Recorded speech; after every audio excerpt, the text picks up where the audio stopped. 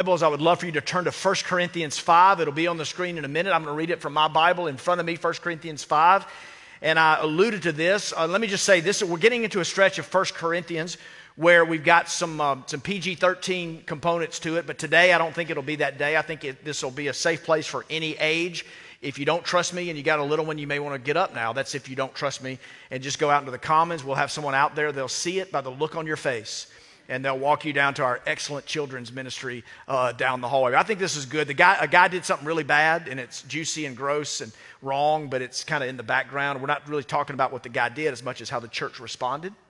And so that's 1 Corinthians 5 today. So when we read this, it's just a couple things. Number one, it seems harsh, seems strange, and seems hard to stomach when you first read this.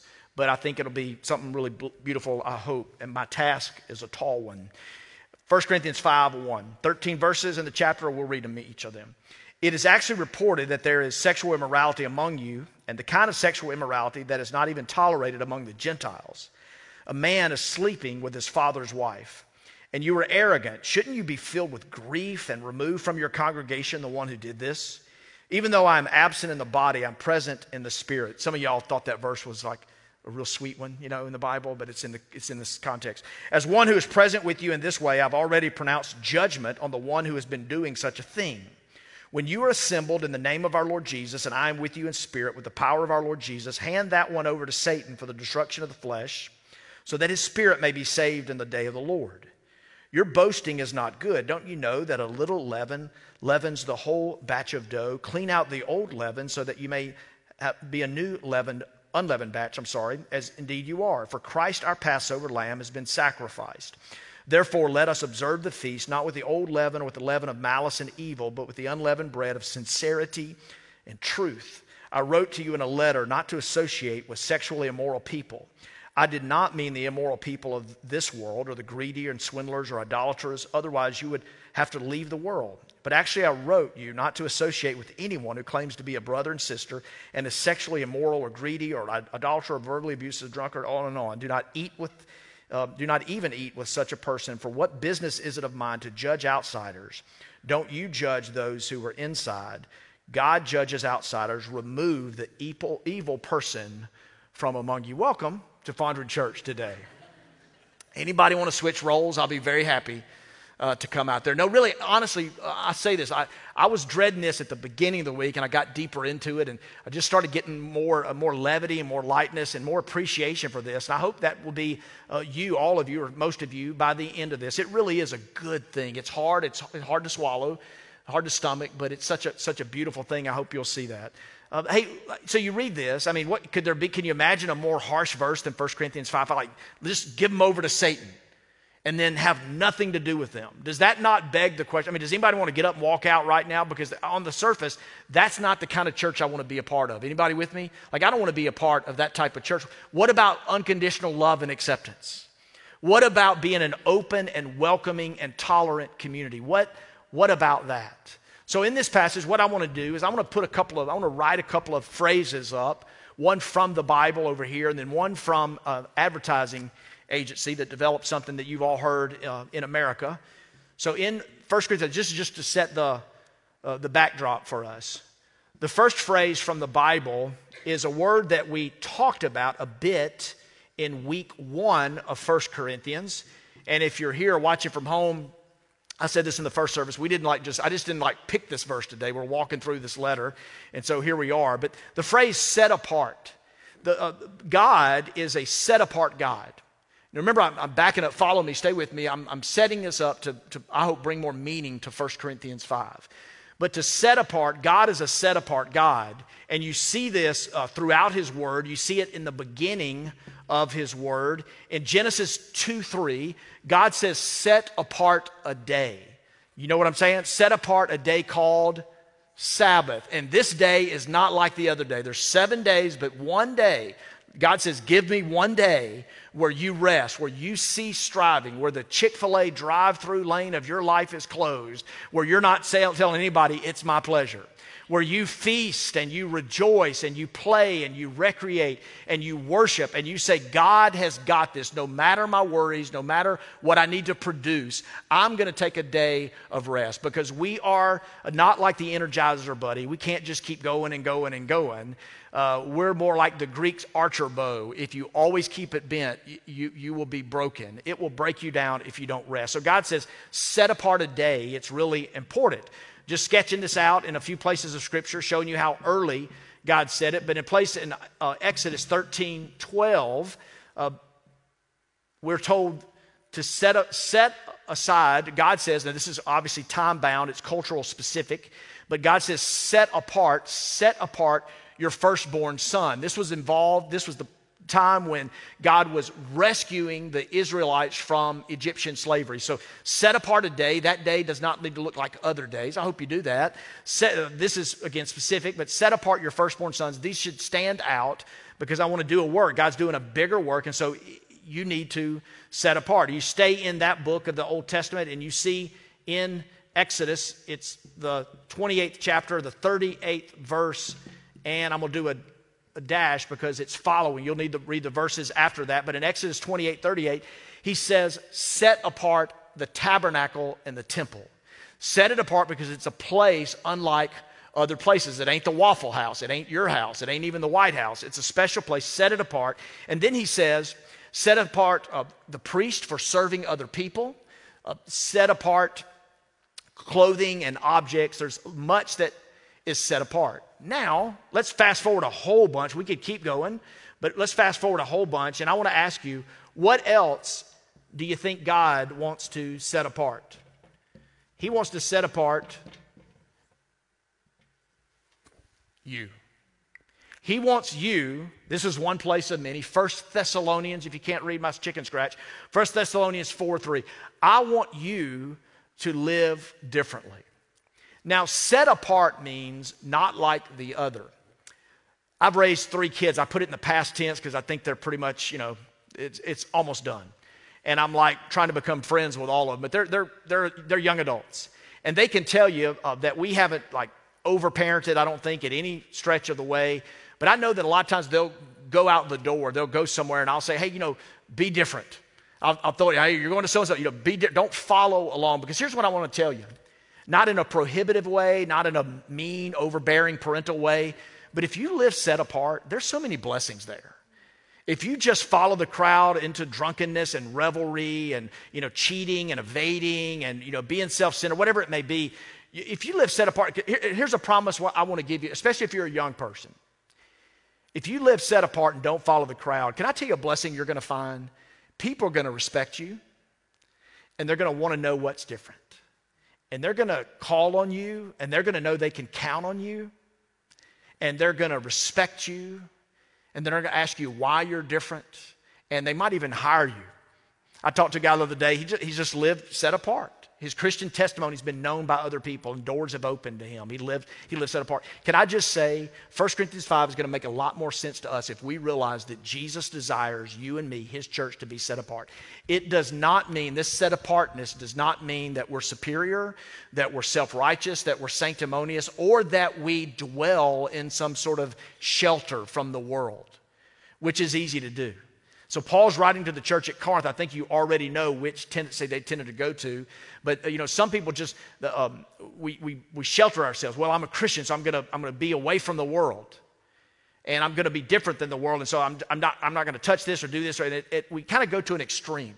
And it becomes sanctimonious. And it becomes really a life in a bubble, an insular life that's joyless and not compelling by any stretch. But then there's another way, and this is what was happening at Corinth, and maybe some of you might be there today. It's like you just jump headlong into the world. It's too hard to be set apart. You don't want to live different. You don't want to balance yourself like a gymnast on the beam. You just want to jump all in, and so you choose the world. You jump into the world because that's what people are doing. And the church in Corinth, listen, the church in Corinth needed to be set apart. I'm gonna lift a quote. I have lifted a quote. I'm about to put it on the screen. This is from a prominent Greek writer in the Greco-Roman world who writes these words, and this is why Paul wants the church to be different than the world. Look at the vileness of this. We keep mistresses for pleasure, concubines for our day-to-day bodily needs, but we have wives to produce legitimate children and serve as trustworthy guardians of our homes. I'm glad no men said amen on that one. Somebody did at the 9:30 and we excommunicated them from our church. We actually demonstrated 1 Corinthians 5, had them ushered out. I just snapped my fingers. But listen, this is patriarchal. I would say it's archaic, but this type of lifestyle is glorified in music and movie and media in our day. But this was the culture. This was what was glorified. This was what was happening. And women and children were the ones being hurt. And Paul is writing and said, no, not the culture. Don't follow the culture. If you follow the culture, it could be this way. So husbands, I want you to love, if you get married, I want you to, and we're going to talk about singleness and marriage in a couple of weeks, but if you get married, I want you to be the husband of one wife, and I want you to live with her in an understanding manner. That's 1 Peter 3, that's Peter. I want you to live different, and this is not what I want. This could be glorified, but be different. Now, the second phrase, I want to lift it not from the Bible, but from our culture. And I bet you can finish this for me.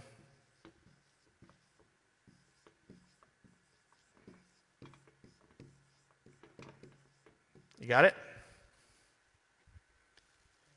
If you see something, say something.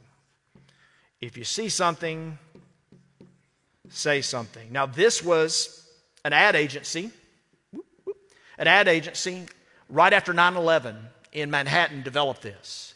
Right after the terrorist attacks of September 11th, 2001, the New York City Transportation Authority adopted this as a value in public settings. So for local residents, for tourists, for everybody, if you see something, say something. And then all around the country, including Jackson, Mississippi, later that year or the next year, adopted this as well. So you could have been at the Jackson airport going back to 2002, early part of 2002, and you may have heard this come over the intercom. If you see something, say something, which is kind of weird in public, right? Because you don't want to profile. You don't want to be like, oh, there's a Muslim or there's an Arab or there's someone with different skin or darker skin or someone that didn't look like me or what's in that backpack or whatever. But it's a different world, we would say, that we're living in. So if you see something, say something. And the subline to that is report any suspicious behavior. That's where it got weird. If you look around, like, is that? Report suspicious behavior. But beyond that, what undergirded it all is this. The stakes are too high to not say something. And what I'm saying to you today is you'll appreciate 1 Corinthians 5 more if you realize that you're called to be set apart. That God desires His church to stand out from culture and be different. And that we need to be part of a community so knit together, so close together in community, in Christian community, following Jesus, that we are a people that if you see something, you say something. Dietrich Bonhoeffer would say it like this in the book Life Together. He would say nothing can be more cruel than the leniency which abandons others to their sin. Nothing can be more compassionate than the severe reprimand which calls another Christian in one's community back from the path of sin. I want us to keep our fingers in 1 Corinthians 5, but to look at Matthew chapter 18, verses 15 to 17. I bet some of you are familiar with this. Jesus said this in Matthew 18, 15 to 17. He says, if your brother sins against you, go and rebuke him in private. If he listens to you, you have won your brother. But if he won't listen, take one or two others with you, so that by the testimony of 2 or 3 witnesses, every fact may be established. If he doesn't pay attention to them, tell the church. If he doesn't pay attention even to the church, let him be like a Gentile and tax collector to you. In other words, banished out. It's the same language of 1 Corinthians chapter 5. Here's how we could summarize what Jesus teaches us. Look at the screen. Jesus is saying this. If there is conflict, you go to the person in private, discuss the problem for the purpose of reconciliation. I told the earlier crowd this, but now you're in trouble, right? You're in trouble because Jesus gave some sound advice. Practiced anywhere would lift every boat in the harbor. Every life would be positively touched. Help and healing could be brought to your family, to your small group, to your workplace if you live this. But listen, you won't beat a better leadership strategy for interpersonal conflict than this right here. No one could beat what Jesus taught right here. Nobody can, but man, we bypass it, we break it all the time. So real quickly, this will give contours and meaning to 1 Corinthians 5. Jesus is saying if there's a conflict, and by the way, it should say when there's a conflict. Because can I say this? I want to tell you, don't glamorize the church.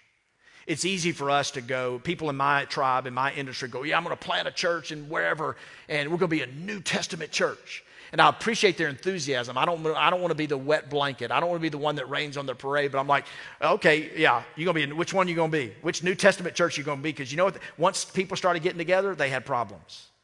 Once you put people anywhere, you're going to have problems. Don't glamorize the church. Now, love the church. Look at me. Love the church. Christ died for his bride. Love the church. Join the church. Be involved in the church. But don't glamorize the church. And Jesus is saying when you have conflict, you will. Listen, sometimes we fight constructively. Often we fight destructively. Sometimes we fight fair. Sometimes we fight unfair. Sometimes our fighting ends up in hugs and kisses and greater depths of intimacy. Sometimes our fighting leads us to anger and shouting or coldness and withdrawal. And can I just say, many times coldness and withdrawal is more painful than the anger and the shouting. And we fight, and we fight. Conflict is going to happen. It's just going to happen. And so don't glamorize the church. Don't glamorize any group of people. When conflict happens, and it will, Jesus says, you.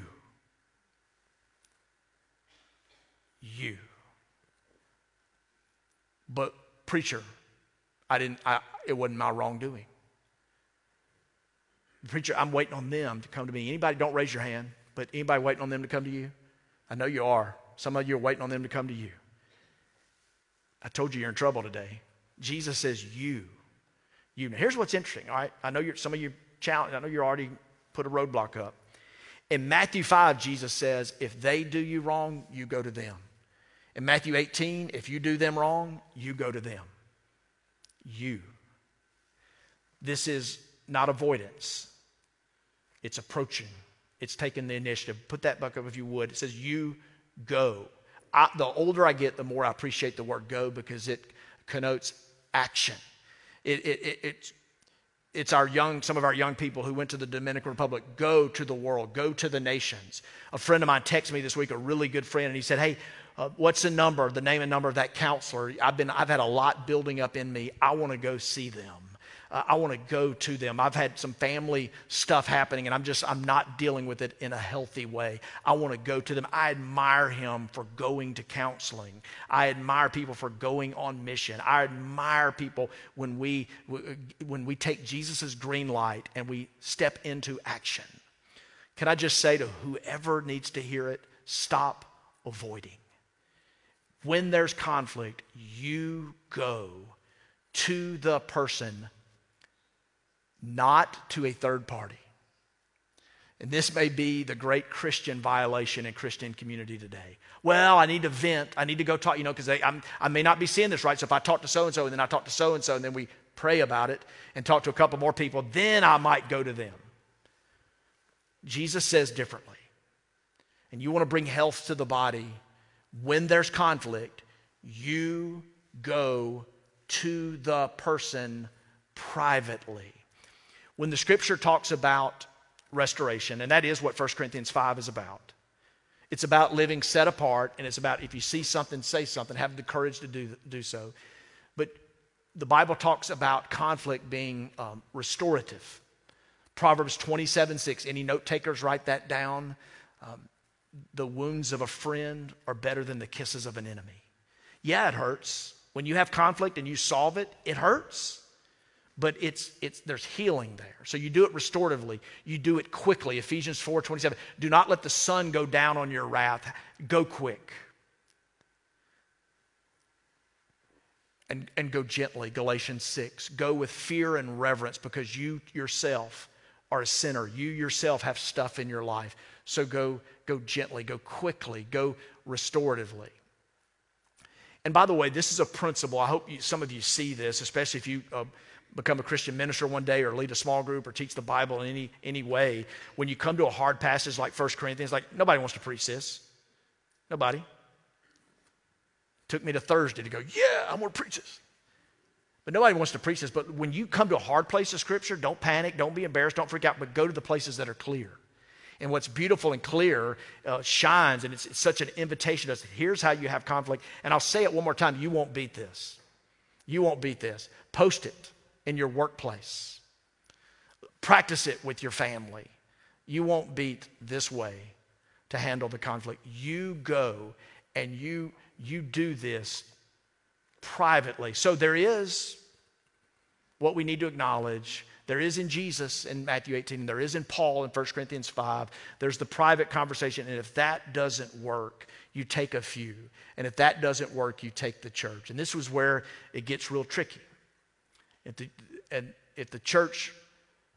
So here's what I want to say to you, and this will really, really, really help. This may be the best thing to say, but in this chapter that seems problematic, this is not like us walking around and becoming a bunch of people that microanalyze each other's faults.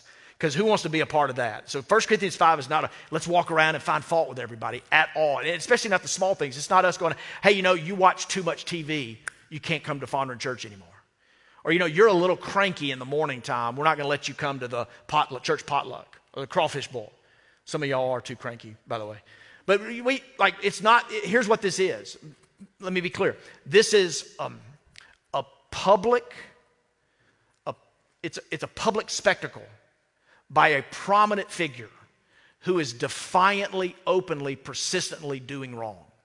And the wrong is so bad in verse 2. Did you see this? He's saying the Gentiles, it means the pagans or the heathens. It's so bad. It's like if we did something so bad that the church, the world would look at us going, man, y'all are nasty. Y'all are just wrong. I mean, we can be that wrong and we can do something that. So that's what this is talking about. This is a public spectacle with a very prominent figure who is persistently, defiantly committing wrongdoing. This is an ongoing thing. And so this is why we see a seriousness about this. I want to give you 4 reasons why this is don't post this on social media.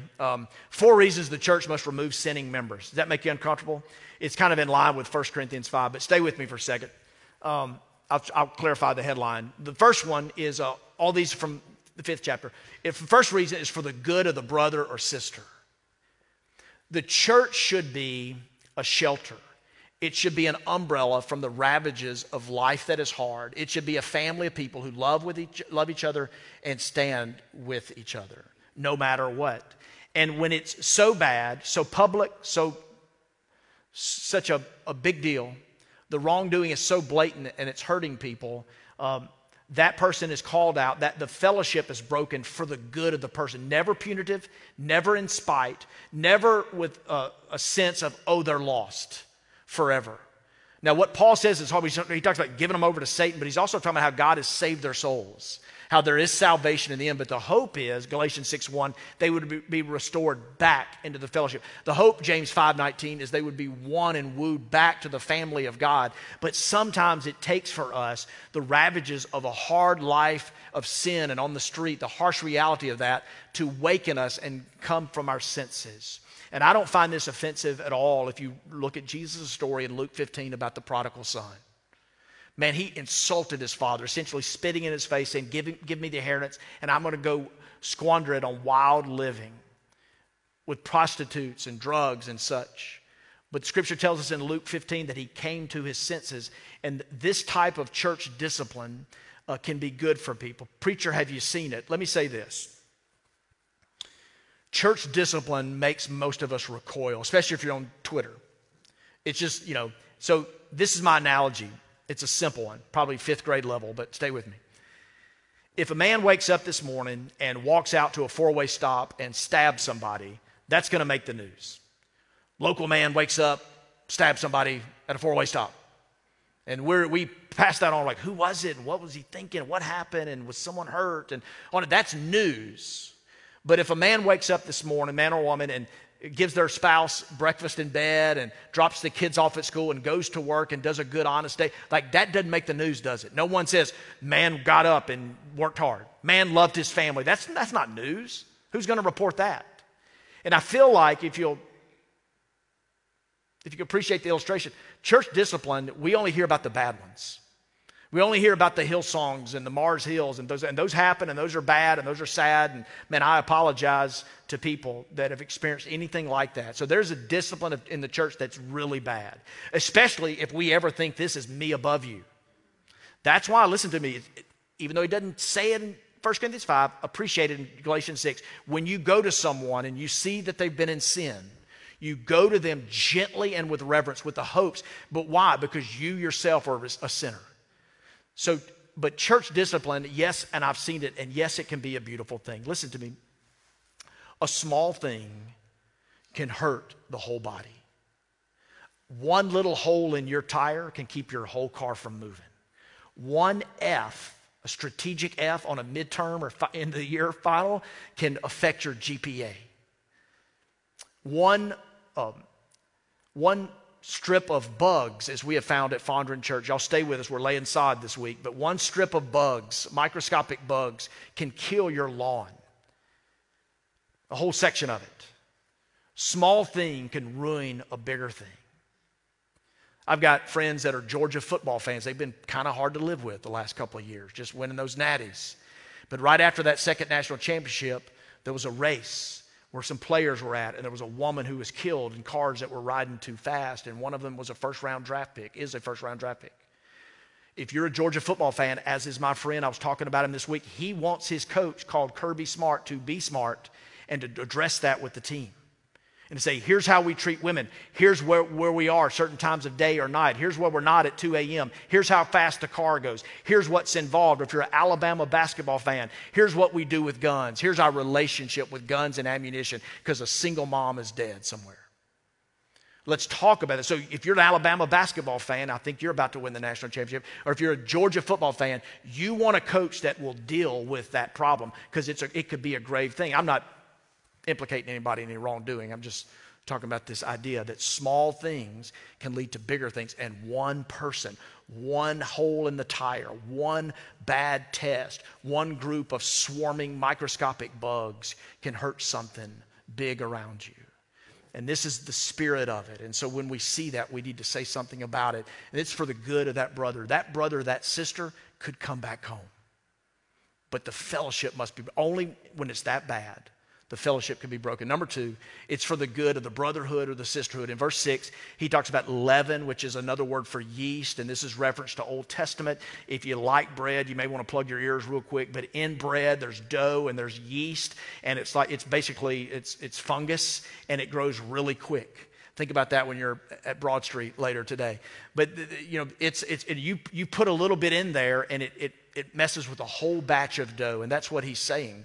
That one person, one sin, one public spectacle by a prominent figure blatantly doing wrong could affect the whole thing.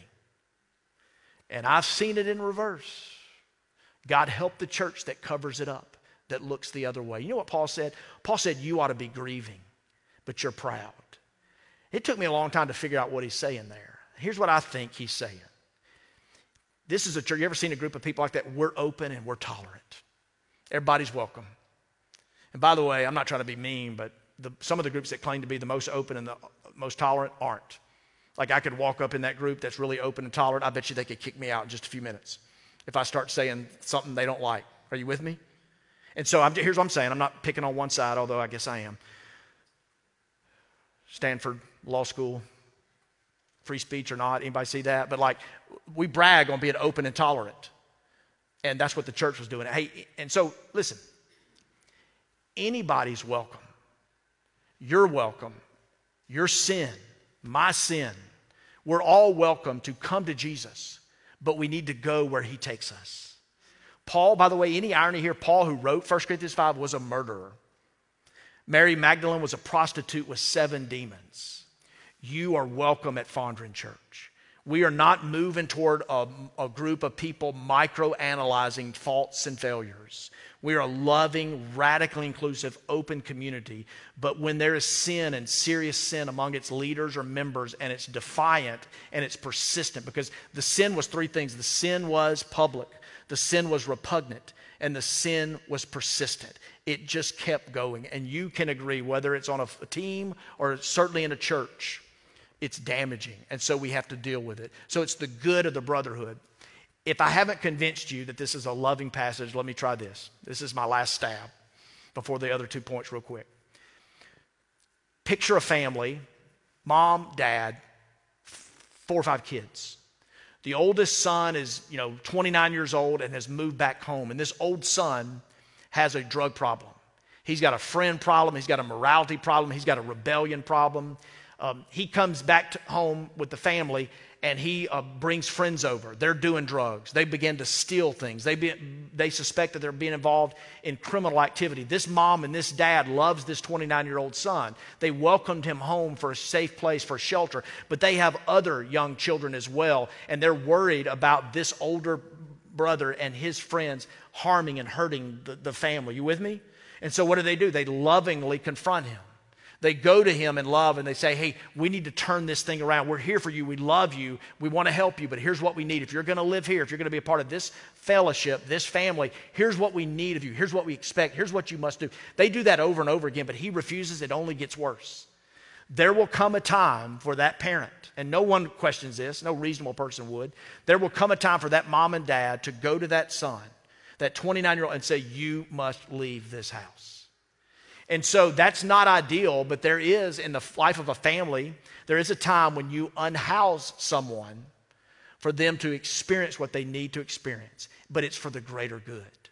That parent doesn't want to hurt their son. They want to help those other kids as well. And so this could be good for the brotherhood and the sisterhood. Thirdly, it's for the good of the gospel. I've kind of hit on this, but the gospel message is anyone can come, but follow Jesus where he takes you. No matter your sin, we're not going to stop being that kind of church. We want to be that kind of church for anybody here. Anybody is welcome. Isn't that good? I mean, isn't that a good feeling? Do you ever look around and go, I can't believe so-and-so's at church today? You ever do that? Hypocrite. Number 4 and final is it's for the good of the watching world. In verse 9 and 10, Paul writes, and he talks about, this is where it gets kind of tricky, but he says that the world is watching us. And here's what we do, wrong. And I want to say this clearly, and I want to lean heavy on us. But Paul is writing, and this is what I love, very, very inspiring. He says that we ought not to judge the outside world. And here's what we do in the church. We spend a lot of time judging the outside world and tolerating our own sin.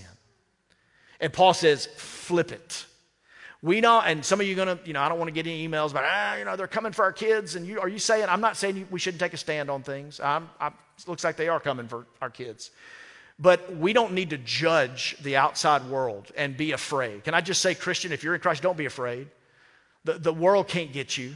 The cancer can't get you. If there's cancer right there and I'm here, it can't get me. But if cancer gets in here, it could get me. And the same thing is true, and this is why this is serious. And look, we show the watching world. All right, A and B, you'll go, amen, preacher, but we show the watching world the glory of God by the way we passionately worship. Amen?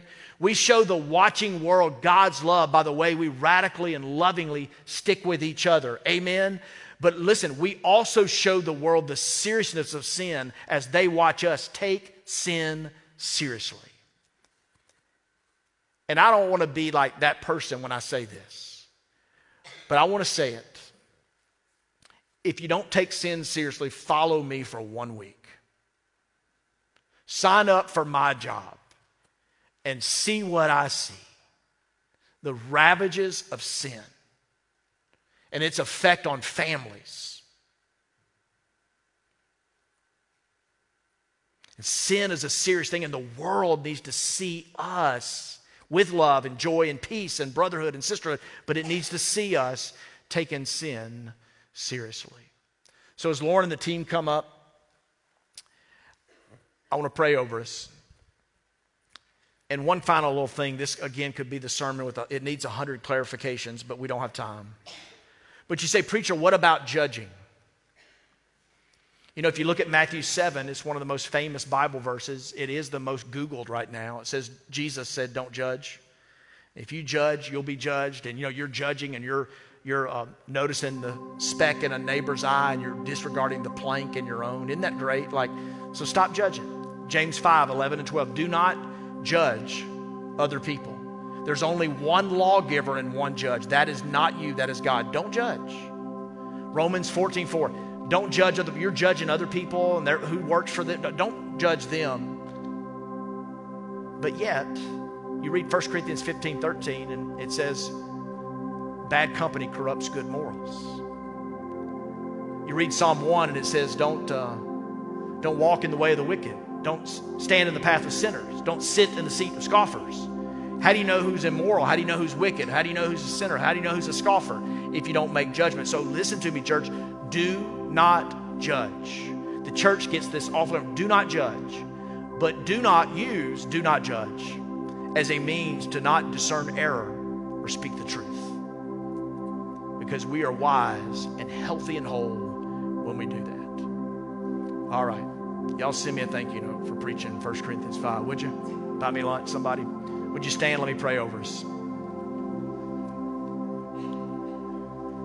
Father, thank you for this morning.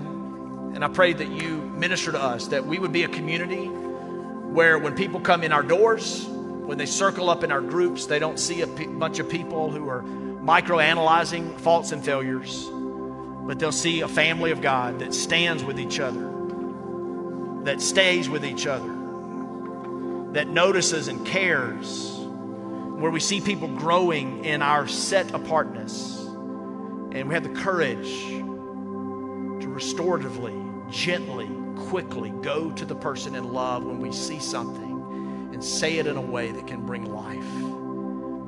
God, I pray you protect us as a church from scandal, that leaders would be godly, that relationships and conflict would be handled in honorable ways, and that there would be a watching world that would give you glory. In Jesus we pray. Amen. Come today, if we can pray over you or with you, come to the altar today. This time is open, these few minutes.